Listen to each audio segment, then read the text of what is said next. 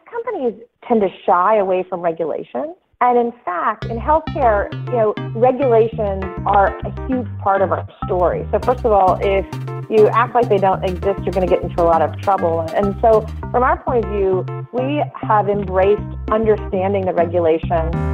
This is Tonics, the podcast focused on the people and passion at the intersection of technology and health. If anyone can bridge the gap between technology and health, it just might be Amy Abernethy, oncologist and technologist, who has led the charge, first at Duke and now at Flatiron, for rethinking the way we collect and analyze clinical information. This is Tonics. I'm Lisa Sunin. And I'm David Shaywitz, and today's episode is brought to you by DNA Nexus, the secure and compliant cloud platform that enables enterprise users to analyze, collaborate around, and integrate massive amounts of genetic and other health data. Well, welcome back. Good to see you. It's been days. It's been so long. All right. So what I wanted to talk about today was, I don't know if it was a LinkedIn post or an interview that you did that was posted. We'll have a link on the show site, where you talked about issues of both diversity in VC, but also the challenges that everyone faces trying to understand what do VCs actually do and what are the challenges people face. Yeah. Do you remember that? Yeah. Carlos Alvarenga posted that. I do remember that. It was a good interview from my standpoint, in that I got to talk about some of those issues that mean a lot to me. What do you think folks who are sort of outside VCs, what's the number one misconception you think either men or women have about what VCs actually do? Because it was a little bit of a hard-edged interview where you sort of took you kind of took people back, you sort of behind the curtains and talked about it. I think people think it's such a glamorous job. And it is in some ways. That's because you're so glamorous, Lisa. Oh, I know. It's hard to be me. But it's a hard job, and it's a hard job because you're dealing with people's lives and you're dealing with large amounts of money and worry about what happens to both. And so, and there's a lot of, sort of the dark side items that go along with it. Well, you talked about, you said, forgetting about what people say publicly, you were saying at these weekly partner meetings, it turns out that it's about the money. Well, that's the job description, right? The job description is to turn a small pile of money into a large pile of money. So, and make the world a better place? Yeah, make the world if possible. A better place. Yeah, sometimes we talk about that too. But then you also talked about that that while you are seeing more gender diversity among founders, you're still, it still sounds like it hasn't really permeated the ecosystem to the extent that you might have expected. I think the whole gender diversity thing, which has gotten tons of attention lately, and I'm glad of it. But it's mischaracterized in my mind, because I think that the thing that people don't talk about enough is the impact on companies' profitability, on stock price, and when companies are gender diverse. I'm sure it's also true when companies are diverse in other ways. But, for instance, for every 10% increase in gender diversity, there's a 3.5% increase in EBIT, in studies done of large corporations. Or, when companies that go from 0% to 30% women representation in executive and board positions have a 15% increase in profitability, within a year. That is pretty stunning to me. And so the whole discussion, I think, has been wrong. It's been about, what's right and moral and all that, which is, of course, important. But I think if businesses, and of course venture capital is all about business, start thinking about it correctly, they'll realize how foolish it is. It's really about the bottom line. I always thought that the difference is that it's just, I even remember an interesting, I think it was an NPR show about this, where the challenge is just people initially, they basically go to a local maximum which is sort of where they're most comfortable working, versus where you might be a global maximum, which would be a more diverse place, though it might take a workplace longer to get there, but it's obviously worth the journey. It is worth the journey, and it looks like today's guest is proof of that very much. So in that spirit, we are pleased to welcome Amy Abernethy, currently SVP and CMO of Flatiron, which she joined in 2014 from Duke, where she was a tenured professor at the medical school and a leader in cancer data science. We're keenly interested in discussing your current work, but first want to spend just a bit of time learning how you got here. So welcome, Amy. Hi, David. Hi, Lisa. Great to be with you. So my understanding is that you either acquired or refined your early interest in quantitative skills in a most unusual way by helping your mom write a nursing textbook. And I was hoping maybe you could elaborate, maybe by starting by how your mom got the idea to write what became a gold standard textbook in the first place. Wow, great question. So my mom at the time had a nursing degree. So she was a nurse with two little girls. I think my sister and I were maybe 3 and 4. And she had decided to go back and get a master's degree in education so she could teach nursing.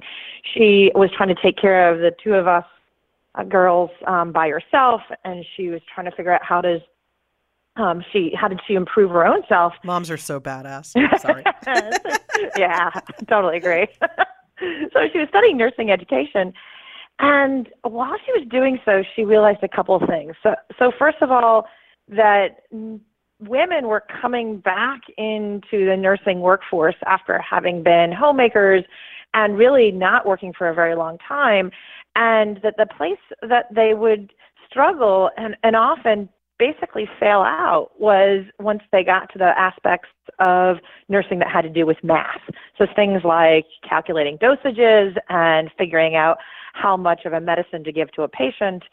And so she got this idea to teach women how to think about the math-related aspects of nursing through kitchen math, like 2 sticks of butter and a cup of sugar. And one of my favorite examples was that you take a packet of cocoa and you put it into some hot water, and that's the way that you go from solutes to solutions.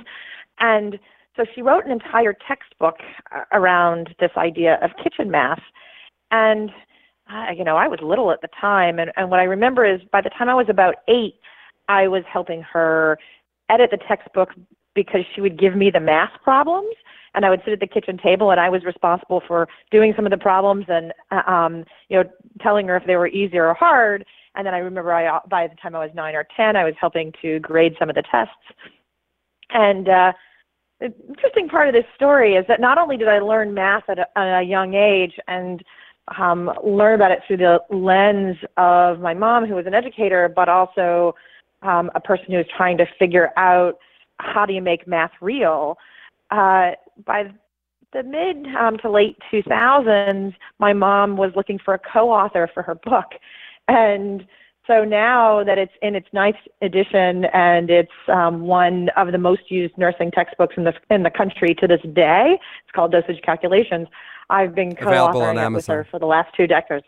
Available on Amazon. That is such a cool story. Wow, that's crazy. And in the learnings from your mom, in addition to the math and developing the skills at a young age, you described that she also taught you something about resilience. Yeah, so my mom is the role model of tenacity.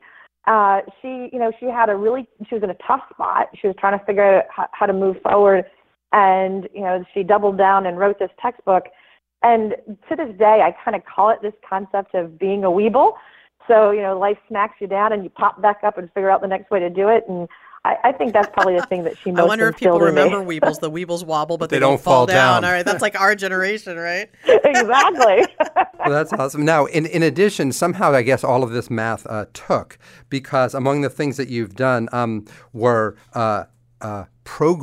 doing a summer program where you were program computers at NASA, and perhaps most importantly, you and I went to the same nerd math camp at Duke in like junior high or something like that. And you described that as, actually in a similar way that I might, as being pretty, if not transformative, it was validating in a certain way. Could you talk about that? The math camp was validating, or working at NASA was validating? I think both.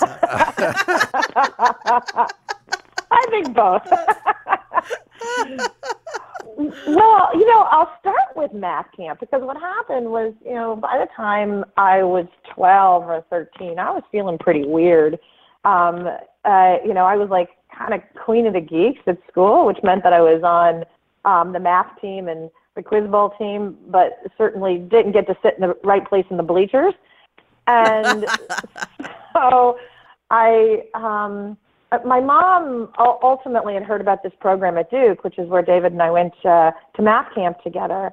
And it was an incredibly eye-opening experience, because there were a whole bunch of other people that had similar interests, and where suddenly I felt normal. Huh. That's crazy. And the other thing that happened while I was there was I learned to program. And in addition to doing biology and math, I did computer science. which then about 2 years later led to my being involved in a program at NASA. And when I signed up for this program at NASA, I had this incredible belief that I wanted to be a microbiologist. And so I asked them to be in the microbiology lab. And they said, well, you know, we don't have any space in microbiology for you, but would you be over here in the robotics and artificial intelligence lab? And so by the time I was 15, I was suddenly, you know, right in the middle of what was then the first artificial intelligence lab at NASA.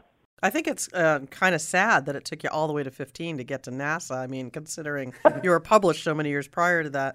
But I know you went to Penn and pursued your interest in biology, went back towards that, and ultimately chose to go to med school at Duke, and where you spent really the next 25 years or so.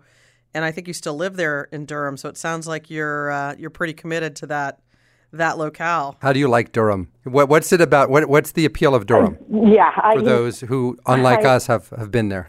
Well, so I'm sitting on my back porch. I have perfect blue skies. I work in New York City, so I get the excitement of New York City, but I always come back to the Raleigh-Durham area because I call this my summer lake house, but it's my real house. And the truth is, it's just the right combination of interesting people and scholarly activity. You know, I've got a lot of universities, lots of sports, and then just spectacular weather. So you commute up to New York every week then? I commute to New York every week, yes. Wow. But you once upon a time commuted to Australia to do your dissertation, I hear. Yes. So how did that come about? In 1999, I was, at that time, chief resident in medicine at Duke. I had also been pursuing oncology, and my husband got a great job in Australia. And he's a wonderful guy, and he'd been following me around for a while. And he's not in medicine. He's in irrigation and manufacturing, and he got offered this amazing role. And so, you know, you do what you do when you're part of a pair. You say, okay, well, I guess I'll figure that out. And what's interesting is once I figured out that it was the right thing to do, everything just fell into place. I started asking questions, and what I learned was that Duke had a lot of relationships in Australia. The next thing I learned was that, interestingly, there might be opportunities for me to learn skills in Australia that would have value in the U.S. So I wrote a grant application to the National Cancer Institute to say, hey, I would like to learn about clinical trials and cancer pain medicine in Australia, and here's why Australia has value. And then that also led to really great academic relationships in Australia that were between both Duke and Flinders University. And I think the interesting part about the whole story, there are probably many, but once I got there, I realized that I had this opportunity to learn clinical trials, and I didn't have much time. And so since I didn't have much time, gosh darn it, I better learn how to do clinical trials more quickly. And so that forced me to think about how would you change the infrastructure for clinical trials so that you could speed up the process. And so each clinical trial could inform the next one.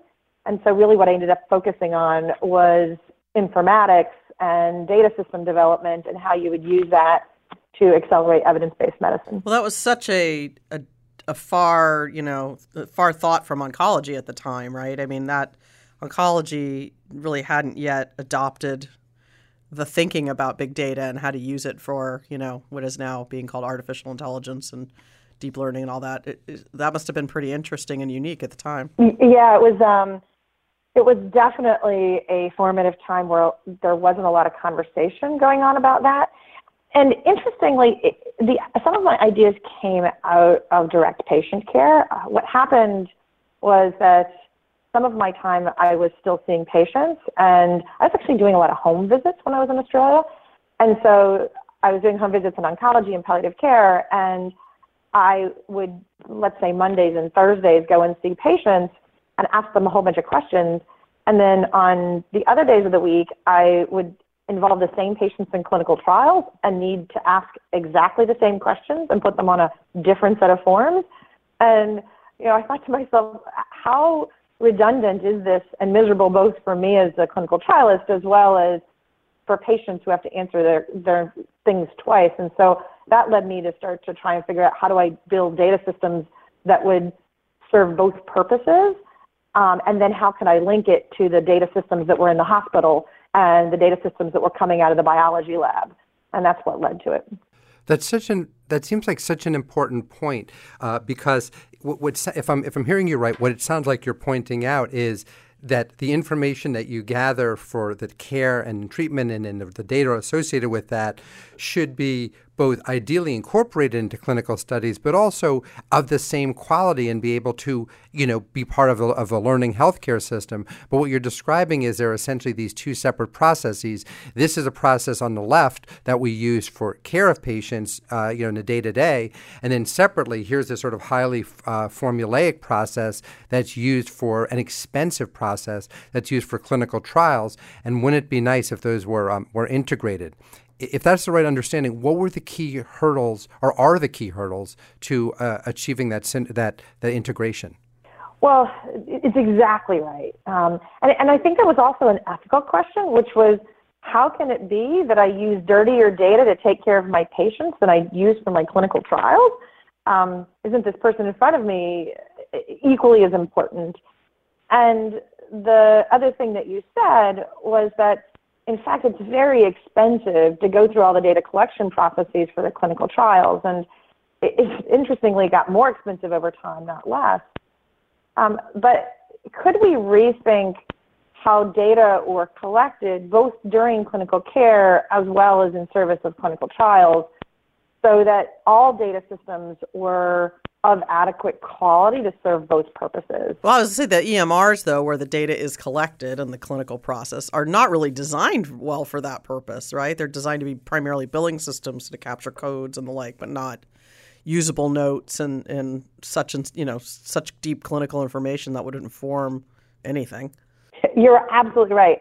The EMR was basically designed to serve the purposes and needs of the primary organization that was buying the electronic health record, which is the healthcare organization. And that means that it needs to take care of financial needs, and it needs to make sure that the health system or healthcare organization is able to manage and collect all the right documentation and move patients around in the system and manage for things like RAC audits. But that's not the same thing as getting to discrete and readily analyzable data as needed for research, or even a lot of times for quality monitoring.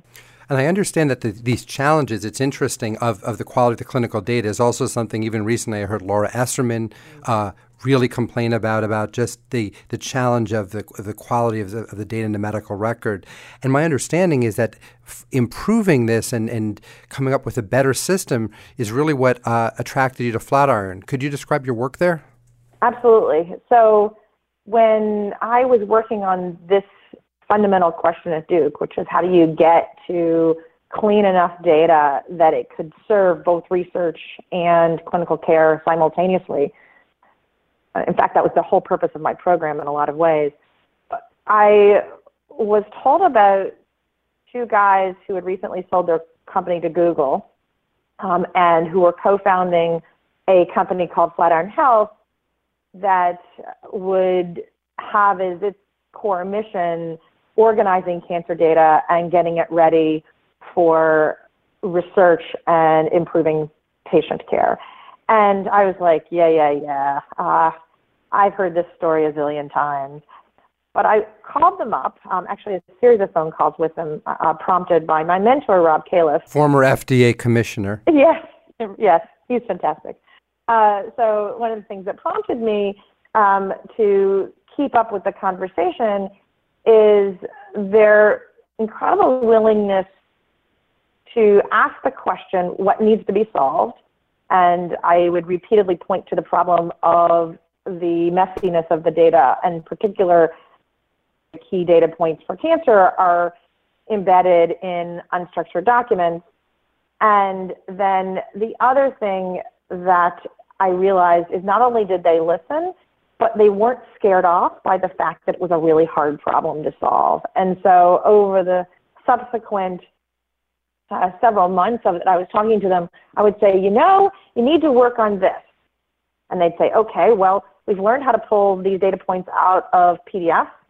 Now what? And we would just keep talking, and I realized that they were really willing to work together on that hard problem. And after a while, I said, I think I want to join that and figure it out together. So what is the mission of Flatiron? What are you mostly trying to achieve there? So the first part of Flatiron was to say, how do you start to clean up the data?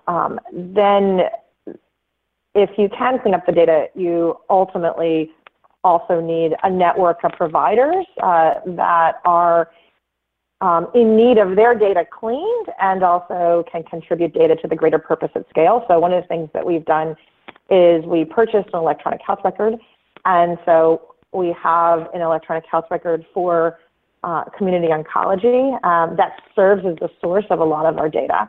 Then we have a process that we call technology-enabled abstraction that we use to help to clean up the data, especially the unstructured documents. And then a big focus of our company is also on conducting research with the data sets that are embedded in the electronic health record. One of the things I thought that was so interesting was when we were talking about this, Amy, you had mentioned that how much, particularly in oncology, of the value is in the unstructured data. Could you go into that? Sure. So I think that as we imagine the data in electronic health records, it's easy to think about structured data and how we might make use of it. So, for example, a glucose, and using the management of glucose as a way of monitoring what's going on in diabetes or hemoglobin A1C. But in fact, in cancer, many of the critical data points reside in documents that are not structured at all. So, for example, histology. So if this is an adenocarcinoma or squamous cell, is information that's in the pathology report. And sometimes it's really distinct. This patient has adenocarcinoma, and it's pretty easy to pull that information out. But a lot of the times it's contextual and includes a lot of the other information that the pathologist is seeing. And this is not just histology, but it's information like biomarkers and what's in the radiology report and what's in the clinical case notes, which is a lot of the context that's got to do with the care of the patient. And so at Flatiron, we estimate that probably 50% or more of the critical data points that you need for research live in these PDF representations of data. So is your primary goal then to bring the data together to foster better research to result in better treatments, or is it to bring the data together to actually improve the treatment at the bedside in the end? But what is it like? What's the business model? What are you actually getting paid to do? I think it should be both. I'm going to actually reframe that and say, what's the sequence of what you do first and then second? So we are cleaning the data and helping to make sure that we've built a really solid electronic health record for cancer care providers. So that's the first in the sequence. And we will continue to do that. We've now also directed a lot of our attention to the research side, because the business model on the research side, from a dollars and cents perspective, is bigger than the electronic health record side. So we can actually start to use our research to cross-subsidize the building of the electronic health record. And so now research is becoming our bigger business.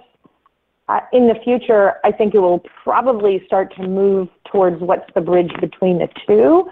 So, for example, even things like clinical decision support. So do you find it challenging to bring a new medical record into a hospital that's committed $10 billion to installing Epic? Great question. So I think not only is it a challenge, it's not even worth the conversation. So we focus our, to make sense, we focus our electronic health record on community oncology. Okay, so gotcha. Cancer practices that need an EHR. But there's a really important piece here. You can learn a lot. Yeah, they're all getting bought by the hospitals. I mean, they're all getting acquired. So well, that's true. You have a declining asset. You can learn a lot by doing that work. P.S. Have a nice day. Ooh. I can definitely see your VC. But you can learn a lot. Ouch. I don't think she meant that in a nice way. I didn't take it that way. Flattered. I want to hear the answer. You can learn a lot by learning how to work with the data out of your own electronic health record and then doing the same work with other electronic health records. So in fact, Flatiron also works with other EHRs in an agnostic way. So we have sites that are on Epic, for example, that are now part of the Flatiron network, and we use the same principles we learned from our own electronic health record to pull the data out of Epic and other EHRs and then clean it and then give it back to those organizations. So rather than try and sell our EHR to a big academic medical center, we just don't even bother with the conversation. We go straight to the source. You try to abstract the learnings about abstractions. Exactly. Two other sort of high-level questions about your experiences, and we have so little time, but if there's even just a quick answer to each of these, which are not easy questions. One of the things I think you've done that's been particularly exemplary is the way you've engaged and worked with regulators. Could you talk about and that's something as the under Scott Gottlieb that the FDA has really seemed to be explicitly encouraging and embracing. Could you describe a little bit about your mindset here and how you see engagement with regulators as central to emerging companies? Absolutely. And we at Flatiron have celebrated Scott's role at FDA, similar to we celebrated when Rob was there as well. Tech companies, in my observation, tend to shy away from regulation. Understatement. Ding, ding, ding. In healthcare, regulations are a huge part of our story. So first of all, if you act like they don't exist, you're going to get into a lot of trouble. And so from our point of view, we have embraced understanding the regulations and then being the most competent superstars working within them. And if we say that what we want to do is do work that regulators are able to point to and say that's what we need, then that actually helps Flatiron immensely be essentially the go-to technology and data company of choice for example, pharma companies that have to be able to speak to the FDA.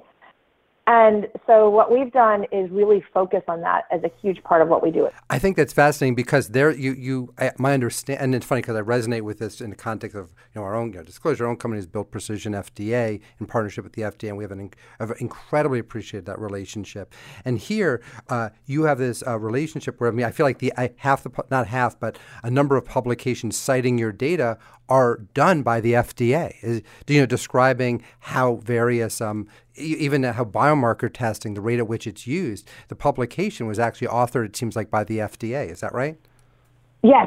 So we set up a collaborative agreement with the FDA, and through that collaborative agreement, we have shared data, and we also share lessons learned, and that allows the FDA to interrogate our data.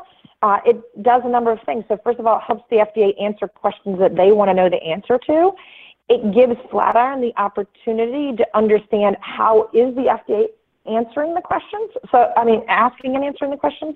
So we get insight into how they're thinking through this and what their worries are. That's just so smart. And then that also allows us to then be able to communicate to our other customers, hey, if you want to answer similar questions like this and have the FDA understand what you're doing, here's what we've already learned. It's such an important lesson for young companies in particular who often, run the other way or go as late as they possibly can. Yeah. So I know Lisa has some clever final question, but before we get that, I get to get asked a question as I'm fascinated by. It turns out, this will shock you, that tech and healthcare cultures are intrinsically quite different. And you've really had a unique experience working at the interface.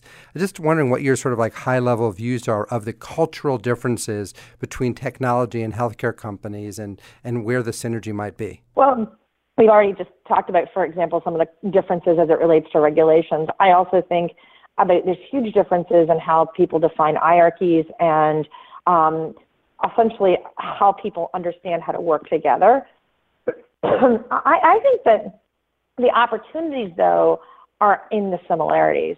So, first of all, tech companies are looking for talented employees that want to be at their companies and often are mission driven. And so the mission of healthcare companies and of healthcare really resonates for tech. And so being able to have a combined mission, I think is a great thing. I think the second thing that works really well there, excuse me. Sound like you need a doctor. Or at least some Claritin. Yeah. The second thing is that the opportunity is figuring out first how to get over the language barrier because there's clearly a disconnect in the language between healthcare companies and tech companies, and get to a common lingua franca. And once you get to a lingua franca, you all can start talking about the same set of problems. And what I have found is if you can get everybody looking around the same computer screen and having a conversation, just sort of say it in a funny way, then what you start getting is a whole bunch of different points of view. And the opportunity is that the solutions that are needed for healthcare and technology lie at that interface. And so getting to the place where everybody can talk a common language and look at the same problems but with different lenses is the place where the opportunity lies. I think you're so right. That confluence of interest is so important.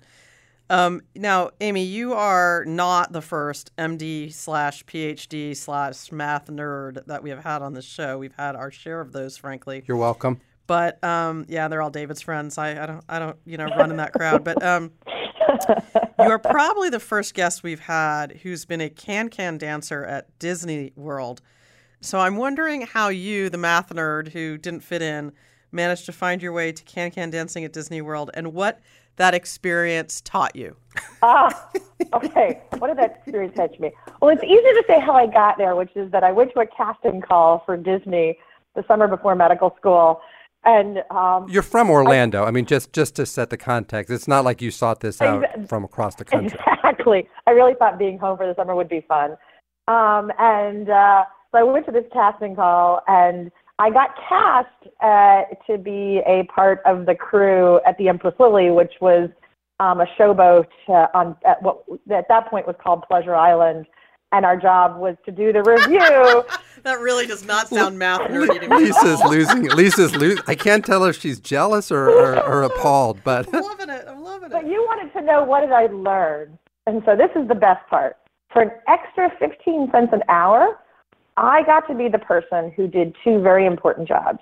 I needed to measure the size of everybody's earrings to make sure that they met Disney standards. So I learned the importance of standards and aligning standards with better pay. Oh, did you look at that? That's varsity level transitioning. Okay.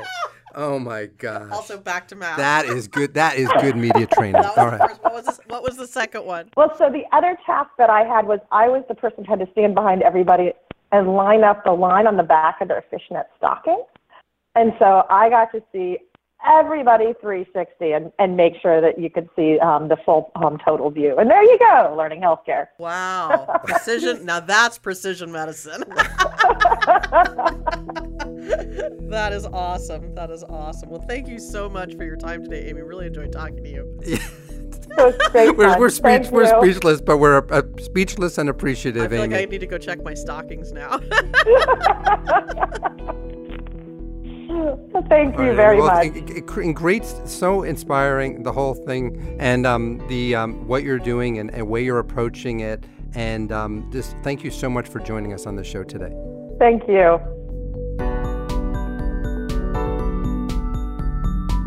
Well, that was awesome. That was so awesome. It's so great to hear people's real life story in addition to what they do for a living, right? But Yeah. I think it was fascinating, especially to hear about her mom and how she learned math at the kitchen table, and because that's a really thoughtful way to teach math to people. And I think it also captures a lot of her own view of just being very pragmatic. Mm-hmm. It's sort of not like, oh, highfalutin, this is what should be done. But I think she has such a great sense of patience, of such a great sense of people and what should be done, and really just one of the most inspiring people I know in this space. I'm so excited for her and how she thinks and about what she's doing. Very good stuff. I think Flatiron is lucky to have her. Absolutely. So please remember to rate us on iTunes and leave a comment. Help others discover the show. And join us next time when our guest will be Jack Barrett, founder and CEO of WeGo Health. Based in Boston. You can follow David's writing at Forbes. And you can follow the inimitable Lisa Sunin at venturevalkyrie.com. We're grateful to our sponsor, DNA Nexus, the secure and compliant cloud platform that enables enterprise users to analyze, collaborate around, and integrate massive amounts of genetic and other health data. Tectonics is produced by Connected Social Media and recorded in Foggy Tectonic Studio B in Mill Valley, California. Later, y'all. Right on.